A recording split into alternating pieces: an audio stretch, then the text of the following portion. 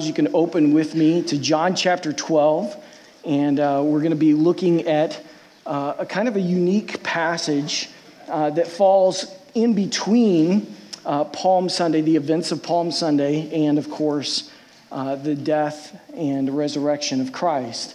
And this morning it should be hopefully a good encouragement, but also just challenge for all of us here this morning.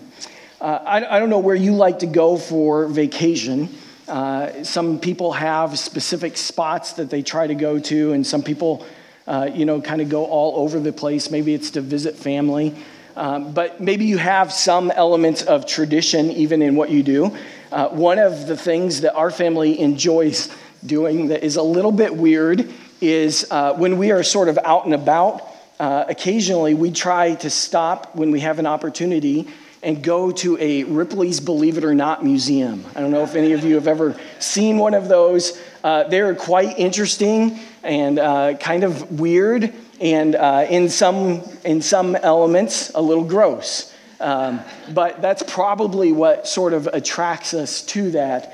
I don't know if you've ever seen one of these, but Robert Ripley began these auditoriums, and there's wax museums and stuff, but he discovers all these different people and unusual characteristics of people around the world. And he did this for a long time. And so now you can go and you can see some of these. And they have museums that are really all over the world. And they're pretty interesting if you ever have a chance. But Ripley would introduce to readers these unbelievable characters. They were sword swallowers and people who ate glass, a man who nailed his tongue to a piece of wood, another who lifted weights with a hook that was stuck through his tongue, a woman that was missing the lower half of her body. He sketched men with horns on their heads, a child cyclops, an armless golfer, a fork-tongued woman. There were fish that climbed trees, wingless birds, four-legged chickens, peg-legged cows. He loved quirks in languages and word puzzles and palindromes, and he just was fascinated by this stuff. And this is what he said. He said, "Truth, is really stranger than fiction. I have traveled the world over searching for strange and unsearchable things, unbelievable things, purple white men, and I know a man who was hanged but still lives. Believe me when I tell you about a man who died of old age before he was 6 years old. The river in Africa that runs backwards, oysters that grow in trees, flowers that eat mice, fish that walk, and snakes that fly." Soon Ripley was introducing readers to such characters as James Thompson of Clovis, New Mexico, who traveled across the country entirely by wheelchair. Mary Rosa of Nantucket, a Nantucket toddler who found her mother's ring on a beach 21 years after it had been lost. Two brothers who slapped each other's faces for 36 hours straight. He found a lot of interesting things and a lot of kind of goofy things. And, one of the things that was interesting is over the years that he would do this, he would get thousands and thousands of letters from people that basically said, "You're making this stuff up. There's no way that this could be true. There's no way that what you're saying is right." And Ripley loved that. He loved when that would happen. He actually had hired sort of a behind-the-scenes researcher, and he would go to the library every single day, 7 days a week, for like 10 hours a day, and just research things. And Ripley, while he was wrong a couple of times, he prided himself on the fact that his research was accurate and it was true. And he one time said that there was nothing that he loved more than being called a liar and then proving people wrong with the unusual facts that he uncovered. I think that sometimes, in our own spiritual lives, we can look at things in our world and we can look at things in Scripture, and there is a certain amount of doubt that can happen. And I don't know if you've ever been in that position where you've looked at something and you think, that just seems so incredibly crazy. I just can't imagine. I can't believe that that could possibly be true. And yet we don't have somebody who just basically researches facts and presents information, but we have a God who demonstrated the truth of who he is and what he was about and his purpose in our lives for each of us. But there is this reality that we have questions. If we're being honest, we have doubts from time to time about the things that are happening around us. We have doubts about why things happen. We have questions about the purpose of things that happen in our lives. And so there is this tension, right, that I think we would acknowledge that on one hand, we believe that Jesus in the Bible is the full revelation of all that we need and all that God desires for us. But on the other hand, we also would acknowledge that there are mysteries in this world, that there are things that we can't necessarily explain without faith. And in fact, faith is the very thing that we are called to, right? I mean, that is what our belief system is based around, is a belief in the person of Jesus Christ. And so we hold in this tension both the doubt that we have, these questions that come up, and the reality, the basis of that faith, Jesus Christ. And I think that that is at the core of what this passage that I want to look at with you this morning talks about and really gets at the heart of. But before we jump into John chapter 12, I want to remind us about a story. If you want to flip there, you can. But Mark chapter 9, there's a story about a man and his son. And his son is conflicted with a demonic spirit. And it's causing him to do all kinds of different things. And so in Mark chapter 9, starting in verse 14, you can look at that story now or at another time. But basically, this man brings his son to the disciples. And they're not really able to do anything about it. And so he eventually brings him to Jesus. And he says, "Teacher, I brought my son to you, for he has a spirit that makes him mute. And whenever it seizes him, it throws him down, and he foams and grinds his teeth and becomes rigid. So I asked your disciples to cast it out, and they were not able." And so Jesus answered them, and he kind of speaks to the disciples. He says, "O faithless generation, how long am I to be with you? How long am I to bear with you? Bring him to me." And so they brought him to the boy, and he saw that the spirit was in him there. And Jesus turned to the father, and he said, "How long has this been happening?" And he said, "Well, it's been happening since childhood." But this is what he says. He says, "But if you can do anything, have compassion on us and help us." Did you notice that? If you can do anything. And Jesus said to him, "If you can, all things are possible for one who believes."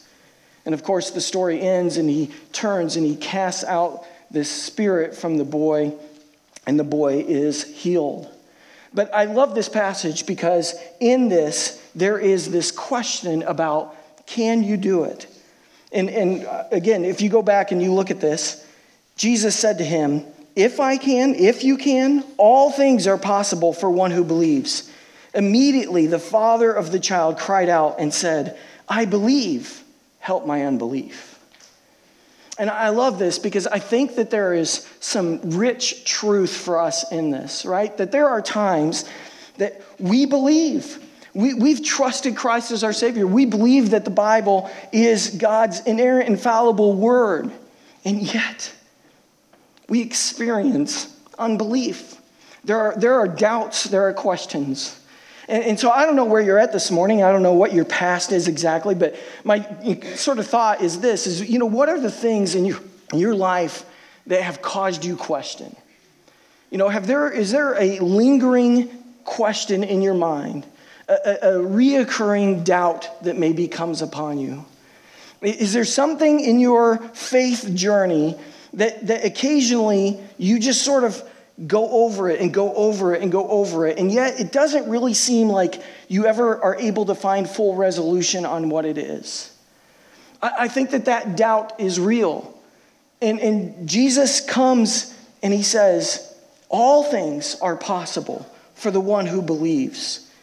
And so it puts us in a position where we have to turn to Christ and echo this Father and say, I believe, help my unbelief.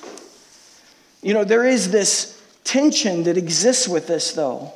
Classical humanism says that doubt, while uncomfortable, is absolutely essential for life. Descartes said this. He said, if you would be a real seeker after truth, it is necessary that at least once in your life you doubt, as far as possible, all things. That you should doubt all things. This is similar to what the founder of Buddhism said. Doubt everything, find your own light. The only problem with this is that if you take their own advice, don't you have to doubt what they're saying? Right? It's a little contradictory. Contrary to the humanistic view, though, doubt is essential to life. The Bible says that doubt is the destroyer of life. Now, how can that be? James chapter 1, verses 5 through 8 tells us that when we ask for God's wisdom, we're to ask in faith and without doubt. If we doubt God's ability to respond to our request, what would the point be in asking him in the first place? God says that if we doubt while we ask, we will not receive anything from him because we are unstable. James 1:6 says, he who doubts is like a wave of the sea, blown and tossed by the wind. And so here's this tension, right?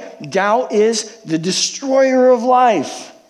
That we should have faith, that when we come to Christ, we need to come in full faith. And that if we have doubt, then we're not going to receive what God has for us. And what's the practical reality of our lives? There's doubt.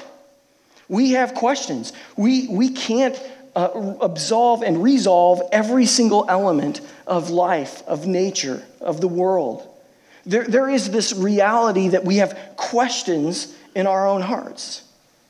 And so the remedy of doubt is faith. And faith comes by hearing the word of God. Romans 10:17 tells us that. God gave us the Bible as a testimony of his works in the past so that we will have a reason to trust him in the present. You might remember David in Psalm 77. He said, I will remember the deeds of the Lord. Yes, I will remember your miracles of long ago. In order for us to have faith in God, we must study to know what he has said. And once we have an understanding of what God has done in the past, what he has promised for us in our future, and what we can, or promised for us in our present, and what we can expect of him in our future, then we're able to act in faith instead of doubt. And so here's the point, and kind of here's where we're going with this, is that doubt is a reality for all of us. And yet doubt is not a place or a position that we remain as people. It is a moving spectrum. And we are either moving in and towards faith, or what we're going to see today, that we are drifting away from faith and into unbelief. But no matter what, don't make any mistake about this, that when there is a seed of doubt in our hearts, we are moving. We are not sitting in that place. There is a natural movement because of our sin nature, because of our weakness. There is a natural movement towards unbelief. And so if we are not actively moving in our doubts towards faith, in faith, then we will find ourselves sinking into unbelief. Again, this morning I want to take a look at John chapter 12, and I want to look at this because John unpacks this idea of unbelief. And I think as he unpacks this idea of unbelief, it not only talks about our motivation for faith, but it also talks about our conduit of faith. How do we ensure that while doubts are normal and part of life, that we are moving in faith towards the goodness and salvation of God?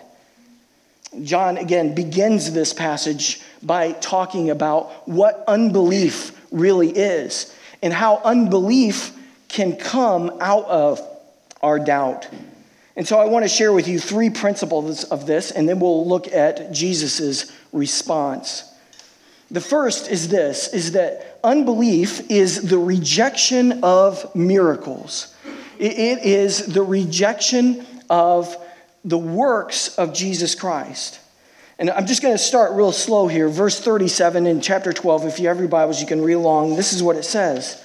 It says, though he had done so many signs before them, they still did not believe him. Now, I think that this is a really interesting statement that John is making here. Again, you have to remember here that they have just witnessed the resurrection of Lazarus. They have just witnessed the triumphal entry of Jesus into Jerusalem. And Jesus has just talked to them about the importance of sacrifice, that sacrifice is what it's all about. That's what everything is pointing to, and specifically his sacrifice. And yet, John addresses unbelief. And specifically, he addresses this idea that all these signs have been before them, and still they did not believe him. The unbelief of overwhelming evidence of God at work. Notice in verse 37 that it says, so many signs. Jesus reached out and touched man with his compassion. He helped and he ministered to everyone he possibly could reach. In fact, in John chapter 21, verse 25, we're told that Jesus performed so many works and miracles that if they should be written, the whole world would not have room for the amount of books it would take. There is so many things that God has done. There's so much work that has been accomplished for us to be able to see. The signs performed were quality. They were signs from the heart of God. They were pure signs, strong signs, signs that God's power alone could do. I think when we think and we look at our own lives, we realize that this is true. That there are things that happen in our lives that are clearly the work of God. And we can choose to sort of chalk things up to coincidence, or maybe you're just somebody that thinks you get lucky a lot. But there are constantly things where we see the handiwork of God. Think about just the fact that if you're a parent, think about the child that is in front of you. It is a miracle work of God that stands right before you, isn't it? The complexity of our world, the complexity of our bodies. I read an article one time about just the complexity of the human eye and all the different things that have to sort of take place and be just right in order for the human eye to see. There is this work of God that is miraculous, that is right in front of us, or, right in us in terms of our own complexity. It's this overwhelming evidence, and that unbelief looks at that evidence and rejects it. But secondly, the unbelief of evidence right before their eyes. Note too here the words, it says before them, right? Though they had done so many signs before them. Jesus didn't just do miracles out in some desert or out in some far off place. He did them right before his very eyes, where people could easily see them. Sorry, I'll catch up here well, maybe I won't. Just keep clicking and good things happen, right? It's right before their very eyes, where people could easily see them. I mean, just look around at nature itself, right? In Romans, it talks about that the invisible qualities of God can be seen in its creation around us. There are things that are right in front of us that we see every day. There is the breath that we take every day that is this miraculous miracle that is literally right in front of us. The secular mind can understand science and math, but it cannot comprehend spiritual truth. Even regarding science and math, they can only understand how things are, not why they are. Faith enables us to gain discernment of the ultimate issues, of the purpose of all things. There's a seminary professor, his name was Michael Horton, and he made this observation one time. He said, the ultimate tragedy of man's self-understanding is that he believes himself to be free, has all the feelings of a free agent, but does not realize that he is a slave to sin and serves the will of Satan. See, there's this reality that is our lives. Our job as followers then is to look to Jesus and through Jesus to kind of poke holes in the darkness, to show people their bondage to sin and their freedom that is found in Christ.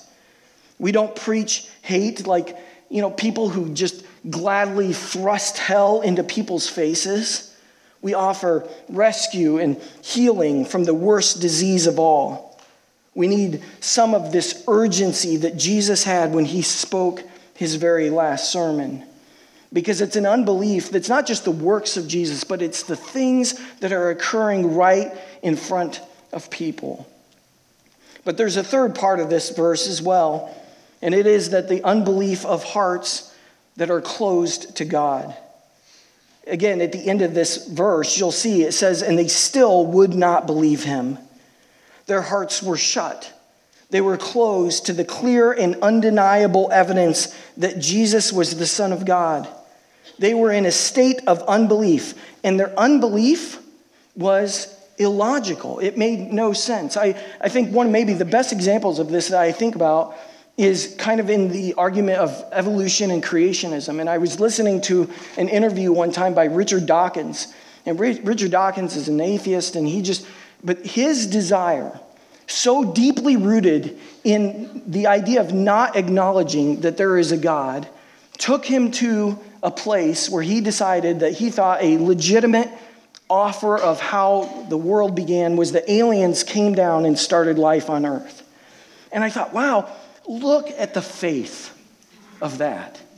Like, imagine having that much faith to believe that there is aliens that came and started life on the earth.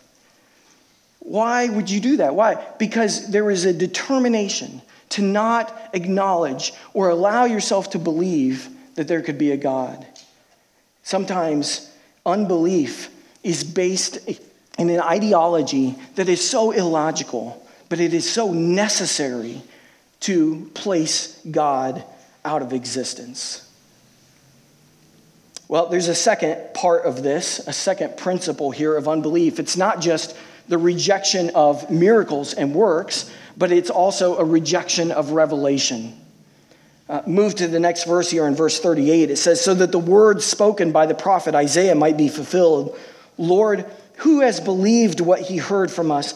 And to whom has the arm of the Lord been revealed? The message here was God himself. The message was both words and deeds of Jesus. All that Jesus did through his preaching and teaching revealed the truth. So God gave man more than just words. It's more than just ink and a paper, right? It's more than just a book. It's actually a man. God gave man a life to live out his words. He gave man a person. And so think about this for a second, because I think that this is important, especially when we come back to this idea of doubt. Consider who Jesus really was in terms of the revelation of truth for all of us. Here's just a few quick things. But Jesus came not only to speak the truth, but to live the truth. Not only to speak the words, but to do the works. Not only to preach God's will, but to demonstrate God's will. Not only to teach men, but to show men how to live. See, isn't it interesting that God didn't just give us a plan? He didn't just come and give us, sort of a set of 10 commandments written on stone and saying, here it is. But he sent himself as a man to live out, not just speak and teach, but to live out and to demonstrate the truth of what the Father desires for each one of us. It was Jesus. And yet, despite the fact that God sent his own Son into the world to proclaim his message and his revelation, men still don't believe. And so once again, they act illogically, making no sense whatsoever. There's a rejection of the miracles and works. There's a rejection of the revelation that is Jesus Christ. But then unbelief also entails a third rejection, and it is the rejection of power. Look at verse 39. It says, therefore they could not believe For again, Isaiah said, notice, this is prophesied, this is predicted. He has blinded their eyes and hardened their heart, lest they see with their eyes and understand with their heart and turn, and I would heal them. Isaiah said these things because he saw his glory and spoke of him. Nevertheless, many even of the authorities believed in him, but for fear of the Pharisees, they did not confess it. So they would not be put out of the synagogue, for they loved the glory that comes from man more than the glory that comes from God. See, I think that right there is at the heart of unbelief. Is that when we begin to love the glory that comes from man over the glory that comes from God. And that's the stem of what direction we move with our doubts and our questions. Is, do we care about what God says and what God thinks? Or are we more concerned about the glory of man? See, a lot of times I think it's a lot easier for us to adopt an ideology, a process, an answer to things, a conclusion, because we want to align with what other people think. We want to align with what the common thoughts in the world are. We don't want to stand out. We don't want to be an outlier. And yet, faith is exactly that. It's stepping out from what is common. It's stepping out from what makes sense at a human level. It is saying, I care more about the glory of God in this question, in this difficulty, in this thing that doesn't make sense. I care more about the glory of God than I do the glory of man. So unbelief rejects miracles, it rejects revelation, and unbelief rejects the arm of the Lord. The arm of the Lord that's referred to in verse 38 is talking about the strength of God, his power to save, to deliver, to give life. The arm that saves and gives life is Jesus. Unbelief rejects the arm and salvation of the Lord. And so here's an important pause for us, right? Is that before we go any further in the passage, we need to note this critical matter of unbelief. And it is this, that unbelief results in some very serious consequences. A person cannot reject Jesus Christ and expect matters to stay as they are. No matter how mild the person's rejection is, the matter is serious to God. A person may only reject God in their thoughts, never saying a word or committing a public sin against him. But no matter how mild the rejection, God still cannot overlook the rejection of his Son. He loves his Son too much. The Son has done too much for man. When a person has a chance to see and open their heart, but chooses to close his heart, that chooses to reject, then it is on them, and that person suffers the consequences. In other words, when God has loved the world and done so much for man, man cannot deny God's Son and expect to suffer no consequences. And the consequences are the results of unbelief. And those results are spelled out. Here, let's just look at a few from this passage. One is that God blinds the eyes of the unbeliever. God hardens the heart of the unbeliever. God condemns the unbeliever to be lost. God never reveals his glory to an unbeliever. Now, let's think about this for a second, because, right, if we're honest, this sort of just, it takes a toll on our soul, doesn't it? Like how can a loving God respond this way? Like, how can this really be true? Isn't it true that God died for everybody, for all sins? Isn't it true that God's desire is that all men might come to know him? And so what is this answer? What does this mean, that God blinds the eyes, that he hardens the heart, that he condemns the unbeliever and reveals and withholds his glory being revealed to those people? What it means is that we have a choice. It means that God has given his full revelation, that he has performed these miracles and works before us for all of us to be able to see, that he has demonstrated his power. And yet we have a choice. That in our questions and in our doubt, we can choose to, by faith, receive Christ, or we can choose to allow that doubt to drift into unbelief. And in that unbelief, our choices have allowed our hearts to become hardened, our eyes to become blind. It has blocked our own sin, like the professor was saying, that it's our own sin that blocks our ability to be able to see the glory of God. Does it mean that God causes the unbelief of man before he's ever born? No. It would be wrong to say that he has forced into unbelief men and women who otherwise would have believed. It would be wrong to conclude from these verses that John supports an extreme determinism in which God assigns otherwise neutral people to either belief or otherwise unbelief. John's comment here is that people who refuse to believe will experience judgment. 2 Thessalonians chapter 2, verses 10 through 12 says, "And with all wicked deception, for those who are perishing, because they refuse to love the truth and so be saved. Therefore, God sends them a strong delusion, so that they may believe what is false, in order that all may be condemned who did not believe the truth, but had pleasure in unrighteousness." Here's what we're saying, is that God is going to allow us to believe what we want to believe. That he will demonstrate, he will reveal himself, that he has shown us all that we need. But in our doubt, we can either choose to receive or reject it. And we can choose to move forward in faith, or we can choose to rest and drift in unbelief. And God will allow that to happen. The significance of this is twofold. One is that it highlights the urgency of coming to faith. There is an urgency to this. That if you have been in a place where you're sitting and pondering question after question after question, and you just feel like, I can't dot all the I's and cross all the T's, and so I'm just not quite there yet, there is an urgency for you.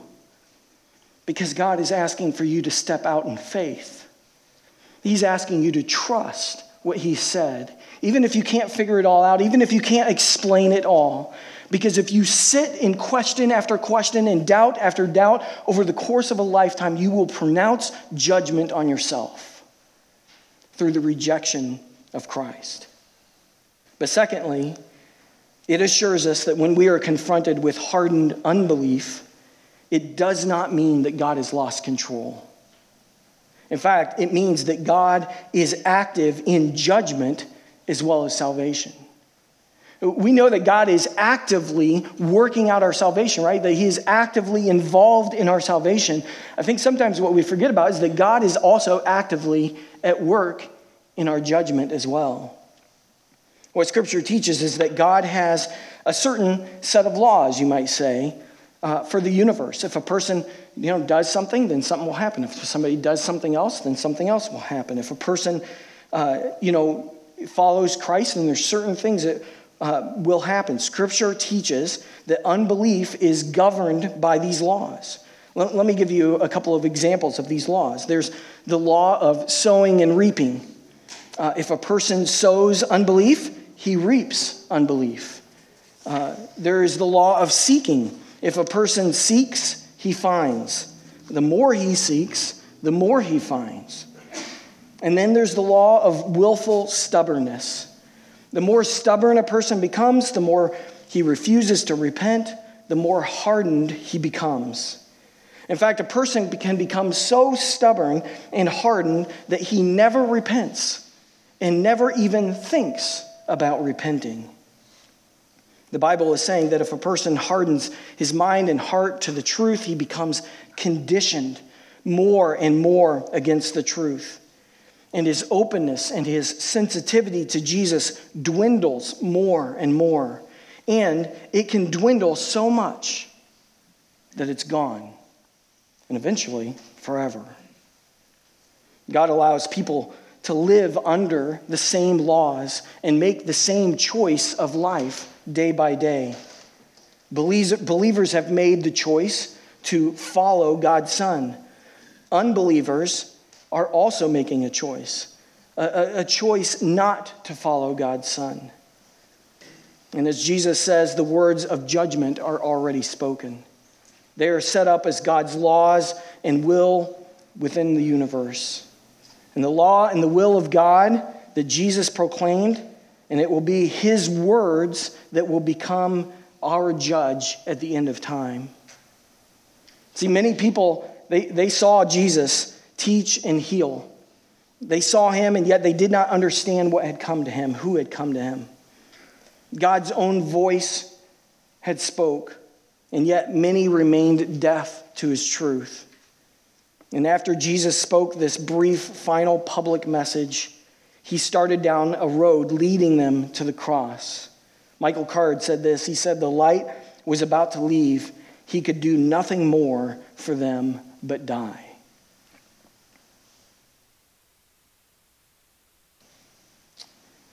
There's this state of unbelief that is serious, that has consequences.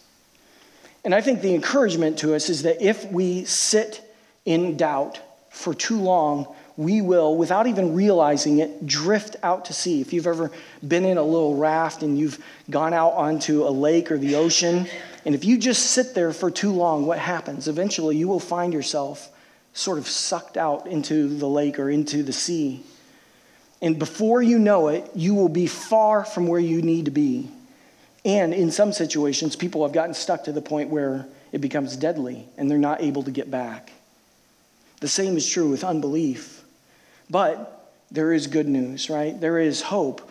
There is the alternative for this. And this is the testimony of Jesus. And this is the last part of this passage that we're looking at this morning. Let me ask you this question.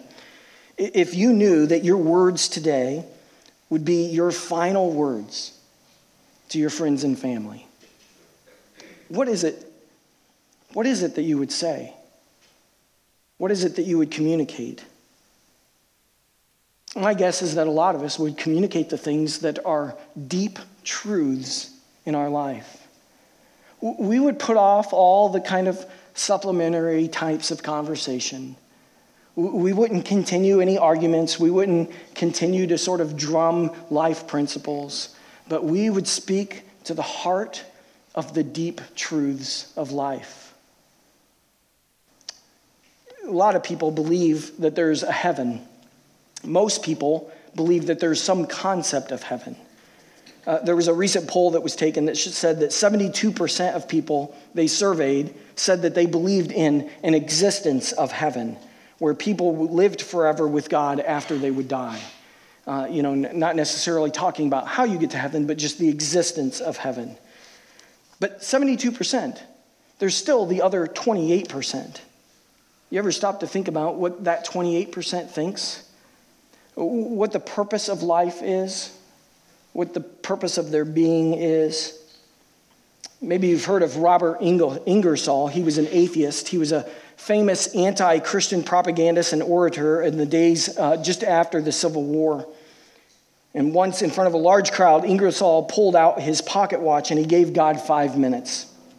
"Strike me dead or be disproved," he said. "After all, didn't the Bible record where God struck men dead for blasphemy? Then let me do that now."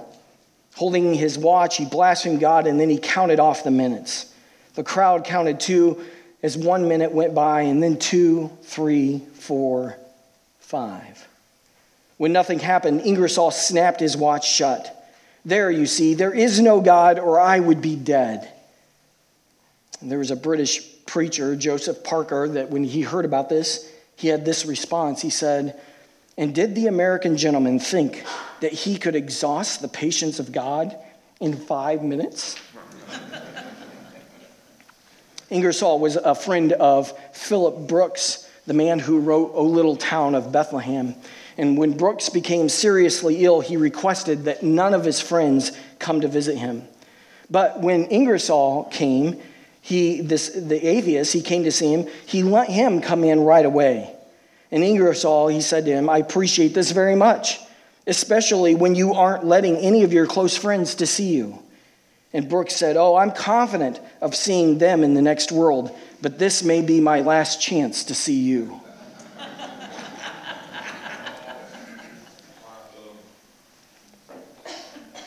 It's serious, right? Unbelief. It's a serious thing. It's not just questions and doubt. It has eternal consequences. Ingersoll died at the age of 65 in 1899, and notices of his death were printed in all the major newspapers in New England. And in every one, as part of the funeral notice, there was a single, very ironic line: there will be no music. Isn't that interesting? There will be no music. If somehow I knew that my next sermon would be my last, what would I preach? Well, Jesus knew that this was his last sermon. And as his time on earth was drawing to a close, he delivered a final sermon to appeal for people to embrace the light. One translation of this actually says that Jesus cried aloud. There is a sense of urgency to this, his last message before his passion. These words, emphatically spoken, provide a climactic summary to his ministry. In these 7 verses, Jesus affirms his union with the Father along with a message of hope for tomorrow and light for our darkness. He also states the position of believers and unbelievers. And so look at with me verses 44 through 50, and we'll finish this out. Jesus cried out and said, whoever believes in me believes not in me, but in him who sent me. And whoever sees me sees him who sent me. I have come into the world as light, so that whoever believes in me may not remain in darkness. If anyone hears my words and does not keep them, I do not judge him, for I did not come to judge the world, but to save the world. The one who rejects me and does not receive my words has a judge. The word that I have spoken will judge him on the last day. For I have not spoken on my own authority, but the Father who has sent me has himself given me a commandment, what to say and what to speak, and I know that his commandment is eternal life. What I say, therefore, I say as the Father has told me. Isn't this interesting? I think it's interesting. This is Jesus' last sort of moment, right? This is his last verbal moment, his last sermon. And he doesn't say, hey, remember this and look at this, and do you remember when I said this? And let's re-talk, what I talked about in Matthew chapter 5, and let's go through all this. No, he says, listen, all of this, if you've seen me, you've seen the Father. He's proclaiming his deity. That what he has done and what he has said is not just good teaching. It's not just ideas. It's not just principles. But it is the very words and will of the Father. To trust Jesus is to trust the Father. Jesus is the visible self-expression of the Father. He is God the Son. The triune God has one consciousness that is present in a threefold way with 3 unified centers of harmony, balance, and completeness, inseparable yet distinct. The 3 divine persons are in one another, yet remain distinct from one another. We experience salvation by being invited into the love and joy and peace that the Father, the Son, and the Spirit have been involved with throughout all eternity. Every believer will face judgment at every bit of Scripture that was ever read and ever heard.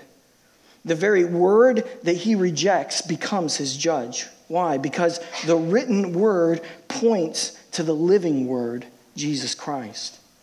The rejection of the Savior is actually passing judgment on themselves. It's not Christ who judges, but it is the truth about Christ that judges our own hearts.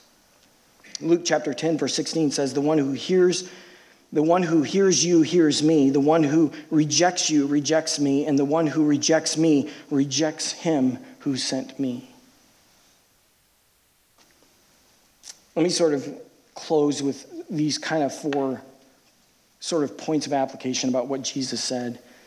Jesus said and did all that the Father wanted him to do as the Father's agent. He was the image of Yahweh. Verses 44 and 45. Sorry, I'm getting there. Secondly, remember that the light of Jesus is the only way out of spiritual darkness and death. Verse 46. Third, Jesus came as the only Savior, and his message judges unbelief. Verses 47 and 48. Sorry, I'm catching up. And then lastly, there is this commandment. Jesus talks about he's been commanded by God. It is God the Father alone acting through the Son alone to bring about eternal life. And so that's really what belief is, right? It's acknowledging that Jesus was the Son of God and that he acted and lived according to the will and work of the Father. I think it's interesting, how arresting officers will read people the Miranda rights. What you say may be held against you. Well, Jesus kind of warns here, what you hear and reject will be held against you. The same message that proclaims life for believers proclaims wrath for unbelievers. The Father exercises righteous judgment. The wrath of God is a very unpopular topic, and yet it is clearly taught in Scripture. To escape God's wrath, we flee to his love. And so in that sense, judgment begins now and salvation begins now. We have a choice to make. Do we embrace the light of life or the darkness of judgment? The decision that we call people to is an ultimate decision with eternal consequences. It's not an invitation just to believe so that in some sort of distant future we might be saved from judgment. It is a call to salvation now, so that in the midst of our circumstances, in the midst of our questions, we can, by faith, receive life and light. It's judgment beginning now, salvation beginning now. Last weekend, my wife and I had an opportunity to attend a marriage conference. It was just a really great time that we had together, and just appreciated the opportunity to be able to be away last weekend for that. Sort of the point of the weekend was this idea that in a marriage relationship, we are to pursue oneness together as a couple.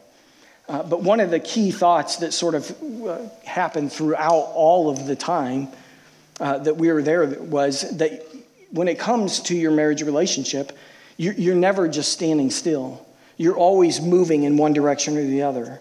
You're either moving towards oneness or you're drifting towards isolation. There is no stagnant state of the marriage relationship. Well, I think the same is true in our spiritual relationship, that there is no stagnant state. That we have doubts and we have questions, and we have a choice that we can make. And we can pursue Christ and we can pursue faith, and it will move us in our relationship with him. But if we don't, then it has a tendency to drift into unbelief. And so what is it that moves us? It is the testimony of Jesus Christ himself. That Jesus' death on the cross and his resurrection, that we're going to celebrate this next week, becomes the pinpoint of our faith for all of our doubt. That when we don't understand, that when we can't make sense of something, that when we have questions, it doesn't mean that we just sort of throw our hands up and we don't care anymore, but that as we pursue it in light of a God who has demonstrated power, who has demonstrated life and eternal salvation. And that in that context, we can have faith, we can trust that what we don't see, that what we don't understand, we can trust what we do see and what we do understand.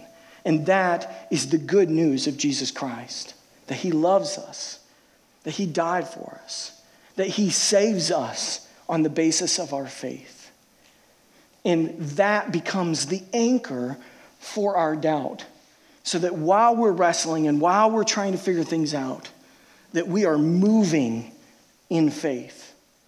And it will anchor us, it'll hold us and keep us from drifting into unbelief.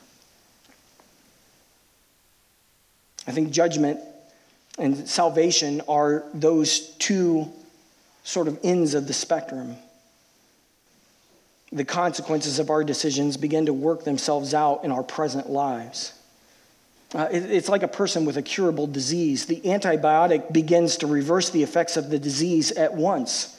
Without it, the doom of the infection grows daily. To refuse the medicine is to succumb to its disease. To refuse to have faith is to be swallowed by the darkness. There's a Navy officer that came to faith, and he described the difference Jesus made in this. He said, "I feel like I have found a soft pillow to lay my weary heart on." I think that's good. We want to believe the unbelievable, to imagine the unimaginable, to search out the unreachable. Then the unreachable God searches us out by his Son, Jesus, and asks us to believe the unbelievable, that he has dealt decisively with the sin problem so that we may receive the unimaginable, glory and grace through his name. Let's pray. Father, we thank you for this morning. God, we thank you for your word, and more importantly, God, we thank you for the testimony of your life. God, we thank you that you obediently followed the will and the work of the Father, even to the cross. And God, we acknowledge in our lives sometimes we struggle and we wrestle with different questions that we have, and we want to make sense of things in so many ways. And yet, God, you call us to faith. You call us to trust you, to depend on you. And so, God, when our hearts are weak and when our questions are full, God, help us to cast our eyes on the person of Jesus, to remember to be thankful, to give praise for all that you've done, for who you are, and God, for the great power that you have displayed in our lives.